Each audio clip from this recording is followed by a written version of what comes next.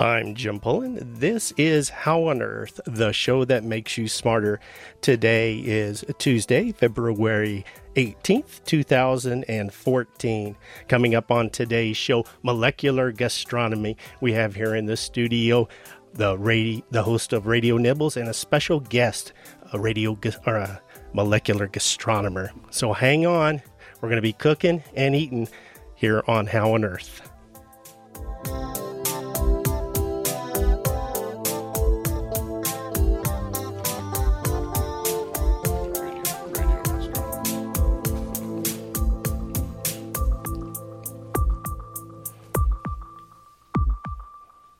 It's a special Radio Nibbles version of How on Earth. Today, here in the studio, we've got John Lindorf. John, as you well know, is the host of Radio Nibbles, which airs at 8:35, normally on Thursdays here on KGNU. John is the former food editor of the Daily Camera and a dining critic for the Rocky Mountain News and a noted pie expert. And as a matter of fact, John Glenn went into space on his 8th birthday. And we've also got here, with much apparatus, Colorado-raised chef Ian Kleinman. Ian has cooked at numerous local restaurants, including 975 in Denver and the Westin Westminster. But he's best known for his new company, The Inventing Room, which is a showcase for his molecular gastronomy skills. Welcome to How on Earth, folks. Hey, great to be here. Thanks for having us. Yeah, outstanding. Well, it's going to be a fun show. It doesn't quite look like a particle accelerator in here, but we do have the pots and pans and all the equipment here, an ammunition case and a dewar of something very, very cold. Ian, what in the world is molecular gastronomy?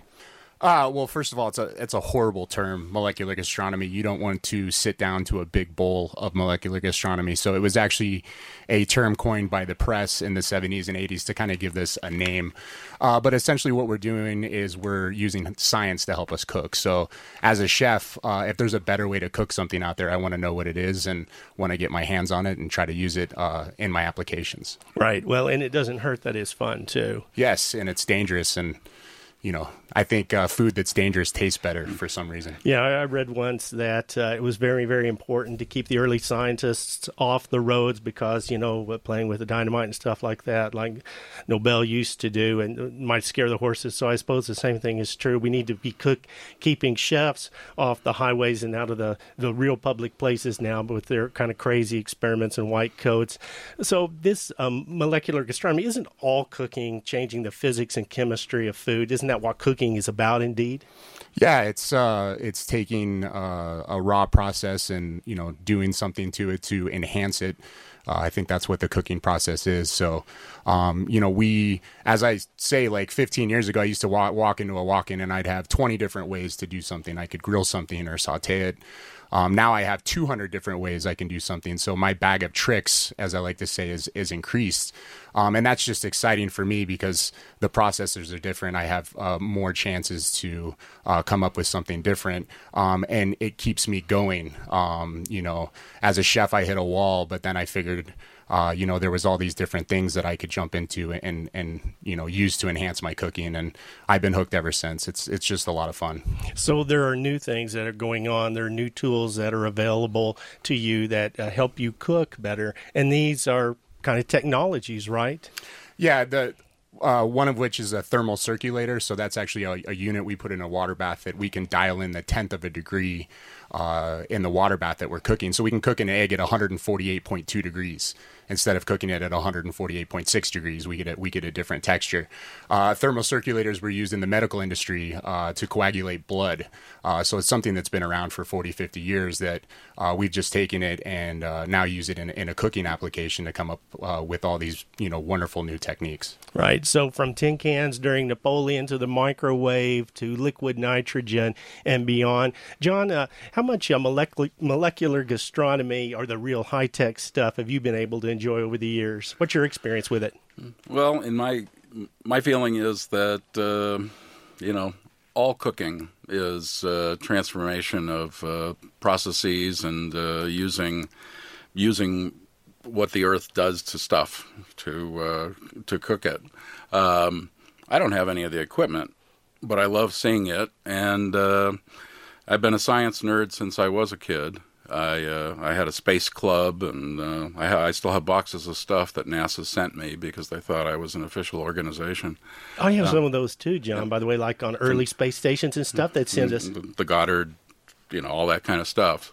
So when I heard about this, I thought it was great. I first heard about Ian when I reviewed the Hilltop Cafe in Golden.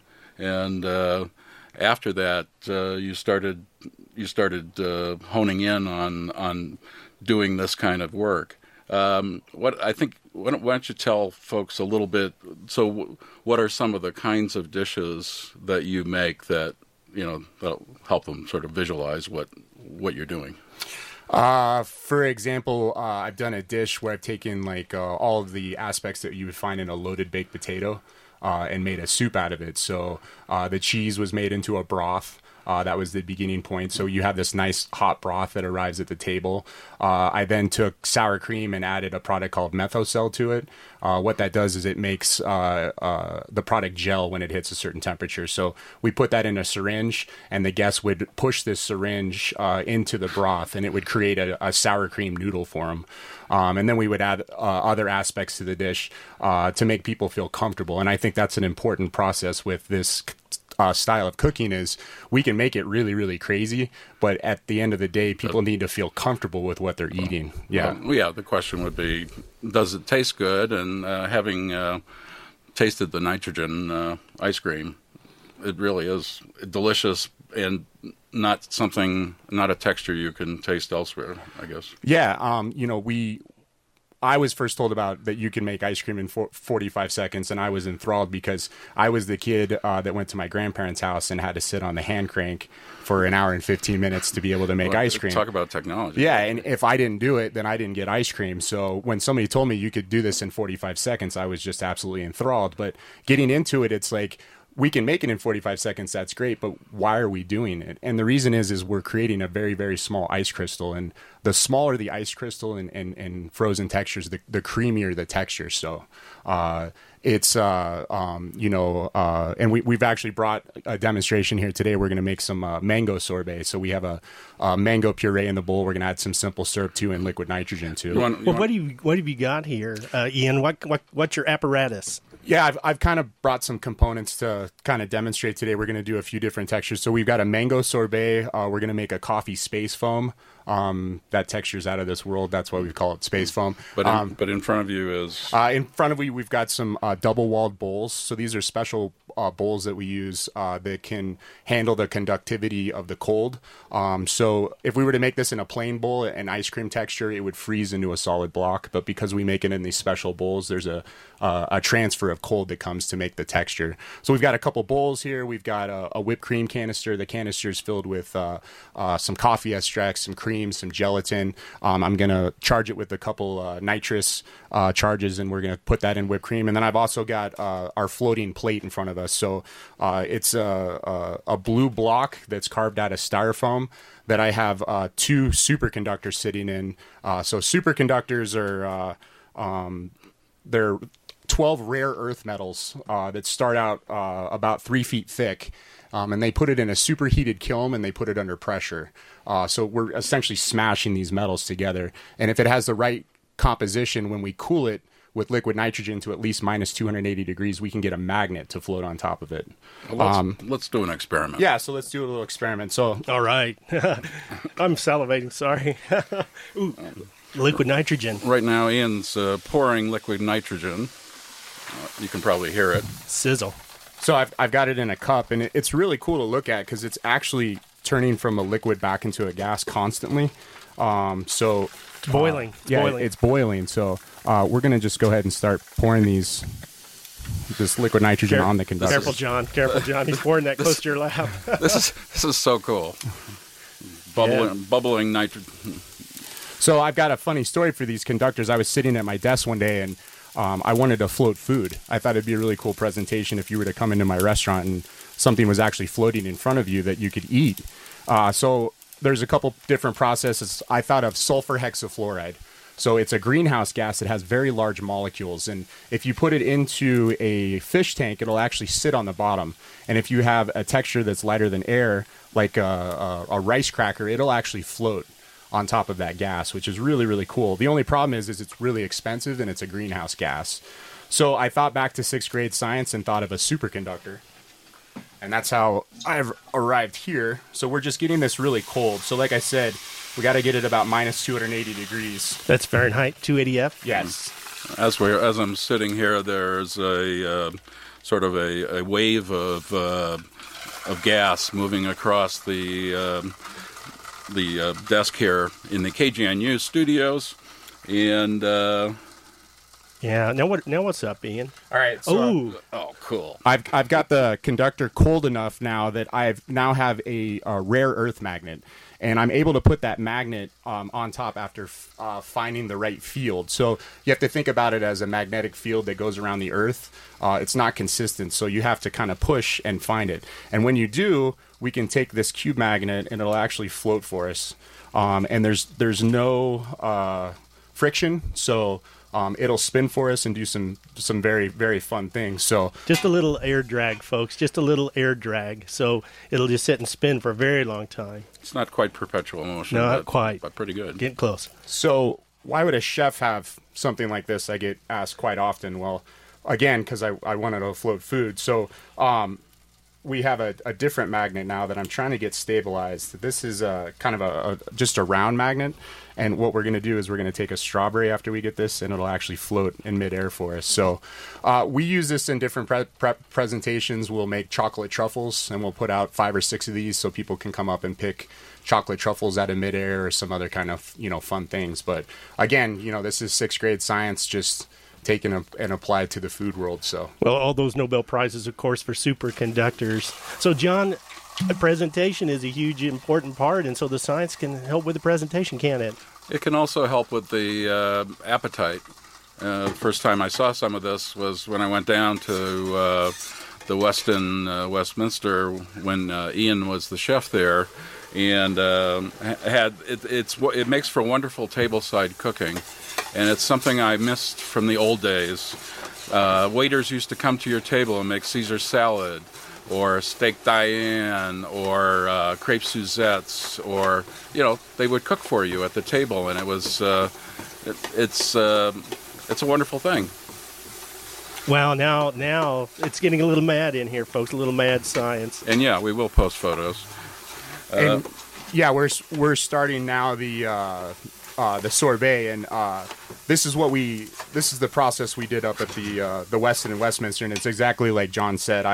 I worked as a busboy in a restaurant up in Breckenridge when I was a kid, and we did tableside Caesars and steak au poivres. Oh, really? Oh, I was just saying that. And it was really cool to be able to walk up and see the reaction on the guest's face, being able to make something in front of them. It's something a little magical that I think is lost when we take the stuff back into the kitchen with the 4 walls and stuff like that. So I fell in love with the presentation, and this is the first thing that I did at the Westin is we did a strawberry sorbet with frozen olive oil on top. So normally olive oil won't freeze if you put it in the freezer, but if we put it in nitrogen, we can get a crystal formation that we can actually sprinkle on top of sorbets and other fun stuff. So tell us how you did it. And we have sorbet. Yeah. So you have this double-walled I had this double-walled bowl. All I did was I added some mango puree and a little bit of simple syrup. So I'm just adding the simple syrup to help create a nice a sugar structure in the sorbet and to give it a little bit of sweetness. So we put that in the bowl. Then that was the first thing that went in there. Yeah, just the mango puree and a little bit of simple syrup. And then so I stir that together, and then we add liquid nitrogen. So it takes about the same amount of liquid nitrogen to freeze the amount of liquid. So if I have 8 ounces of liquid in here, it takes about 8 ounces of liquid nitrogen to freeze it. But the liquid nitrogen is gone now, right? It's in the air? Yeah, it's totally evaporated. Our atmosphere, all living cells have nitrogen, so it just evaporates and goes back into the environment. The important thing is we don't ingest the liquid nitrogen itself. It evaporates at 2,000 times its volume per second. Mm-hmm. So imagine, swallowing a little bit of that and what it would do to you. I tell people you would never swallow fryer oil. So we treat it just the same. It's just on the other side of the spectrum. But it is it is possible to get a little freezer burn on your tongue. Oh, yeah, right. On occasion. Oh, okay, interesting. So you're putting a little bit more in now just to kind of refresh it. Yeah. So the cool thing about it is if it starts to thaw out a little bit, we can add a little bit more and freeze to the consistency that we want. It's what I tell my cooks is you control the food. The food doesn't control you. So this is just another tool where we can control the consistency and make a really, really beautiful creamy sorbet. So beautiful. We end up with just this really, really smooth texture that you normally wouldn't be able to get.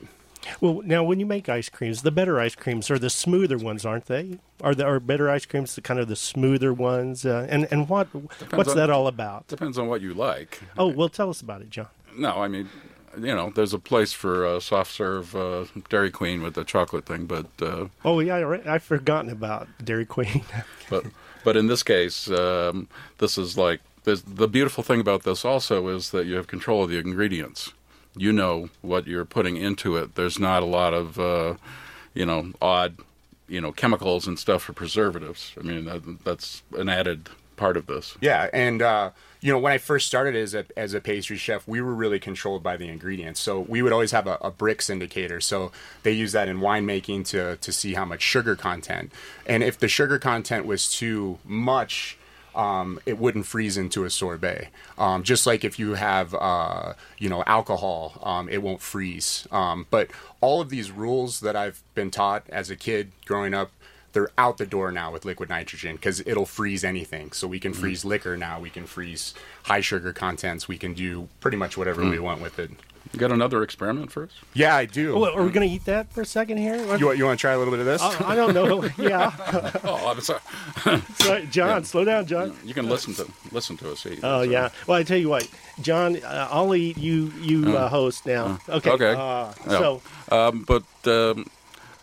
One thing that Ian does is he's gone around to how many schools do you think you've been to in the past few years wowing kids with this stuff? I think we're almost in the 300 range, so we've been doing it for about 8 years now. Yeah, so it started out in my my daughter's preschool class. The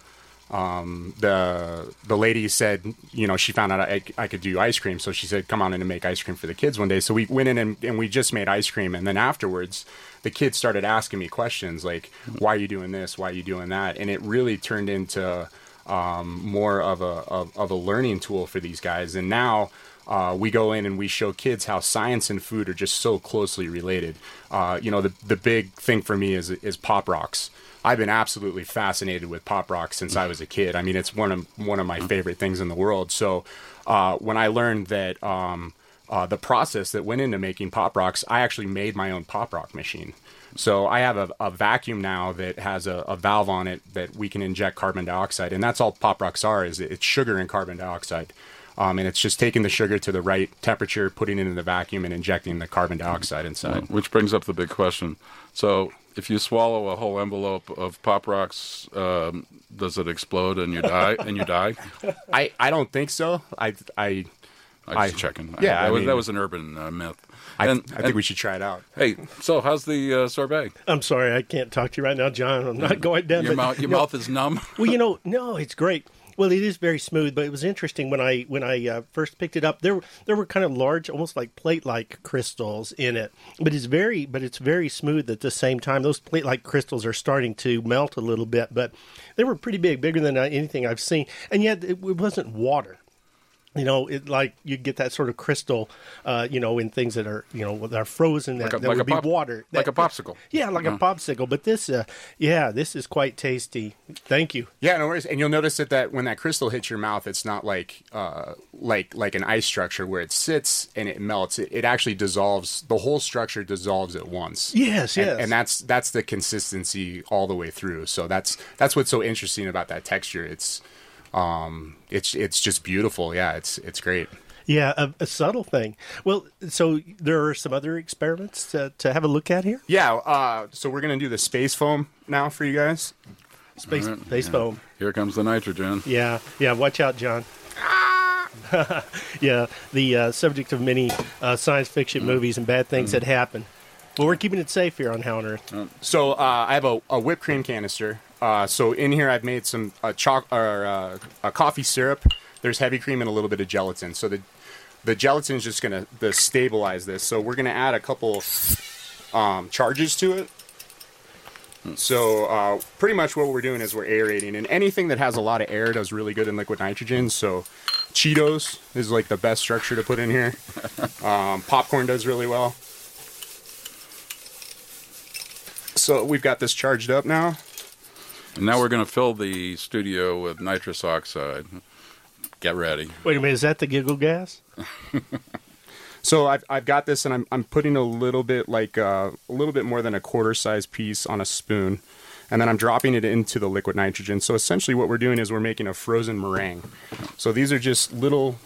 And they float on top of the... Yeah, they float. And you got to think that we're cooking these, but we're cooking them on the other side of the spectrum, and they just take a second in here. Ooh. And now I've got this on a strainer. I'm going to reach it out. Can I grab one? Yeah, go ahead and grab it. Okay. And you got to sign the waiver, but then go ahead and pop it in your mouth. Just right on in. Just right on in. Oh, dandy. How would you describe that, John? I'd call it a true cream puff. Yeah. It just melts. It disappears instantly in your mouth. Indeed, yeah, right. It's there and gone again with just the most beautiful taste leaving. And besides that, I needed some coffee. Mm-hmm. And you can't see these guys, but they've got these big plumes of smoke coming out of their mouth. We call it dragon smoke. So it's the really coldness of the liquid nitrogen to, your body's 98 degrees. So it's a very violent temperature change. Oh, so that's well, let me try one more. Is there another one for, okay. I got to pull it in. It just puts us just a second. All righty. Yeah. This is pretty easy. Just a little dollop on there, and it's food instantly. It's easy, but it's dangerous. I can't help but think that your hands have occasionally ended up in the liquid. Yeah, I got one really, really nasty burn that I almost thought I was going to lose a portion of the tip of my thumb. So, it is dangerous. We have to be really, really careful on how we handle it. A lot of our parties are either drunk people or children, and those are the two worst groups to, reach for stuff. So we're very careful. We respect the ingredients, and, we have fun. We call this food entertainment for a reason. So, what are some of the other kinds of things? Oh, sorry. Yeah, go ahead, John. What are there some other kinds of things that technology has changed? I know there's super freezing, or there are machines now that are essentially, it's like a griddle, but it chills. Yeah, it's an anti-griddle. So essentially that's liquid nitrogen underneath like a metal plate that would freeze the plate to about minus 160. So then, again, we could put a liquid on top and get all these really fun, crazy textures. Well, I hate to have to interrupt the great fun we're having, and I think we'll go ahead and in just a few minutes continue having fun. But we just have a minute left. So, Ian, tell us how we can learn more about this. Well, to learn more about, there's tons of stuff on molecular gastronomy now. There's great cookbooks, and there's lots of fun stuff. My company's called The Inventing Room, so we're loosely based on the Willy Wonka room where you go in and get big and purple. So, we do lots of entertainment parties with food and drink and desserts and stuff like that. We can be found at inventing-room.com. The great thing about us is we customize everything. So if you call me up and say that you love red and strawberries, then I can take that and make a really fun, inspirational menu for you. So, we're based in Denver, but we go all over the world. We just got back from Toronto doing a party up there. So, well, this has been a very fun. Thank you so much, John. Thanks, Ian, for being here today. Had a great time. And thanks for having this inspiration.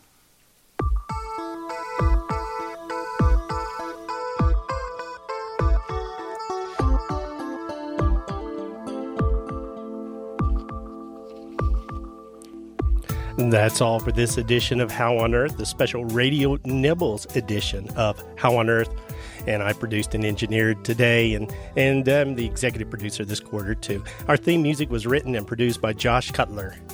If you can't listen to How on Earth at our regular time, no worries. Just go to howonearthradio.org and subscribe to our podcast using the iTunes button. Questions or comments? Call the KGNU comment line at 303-447-9911. For How on Earth, the KGNU Science Show, I'm Jim Pullen.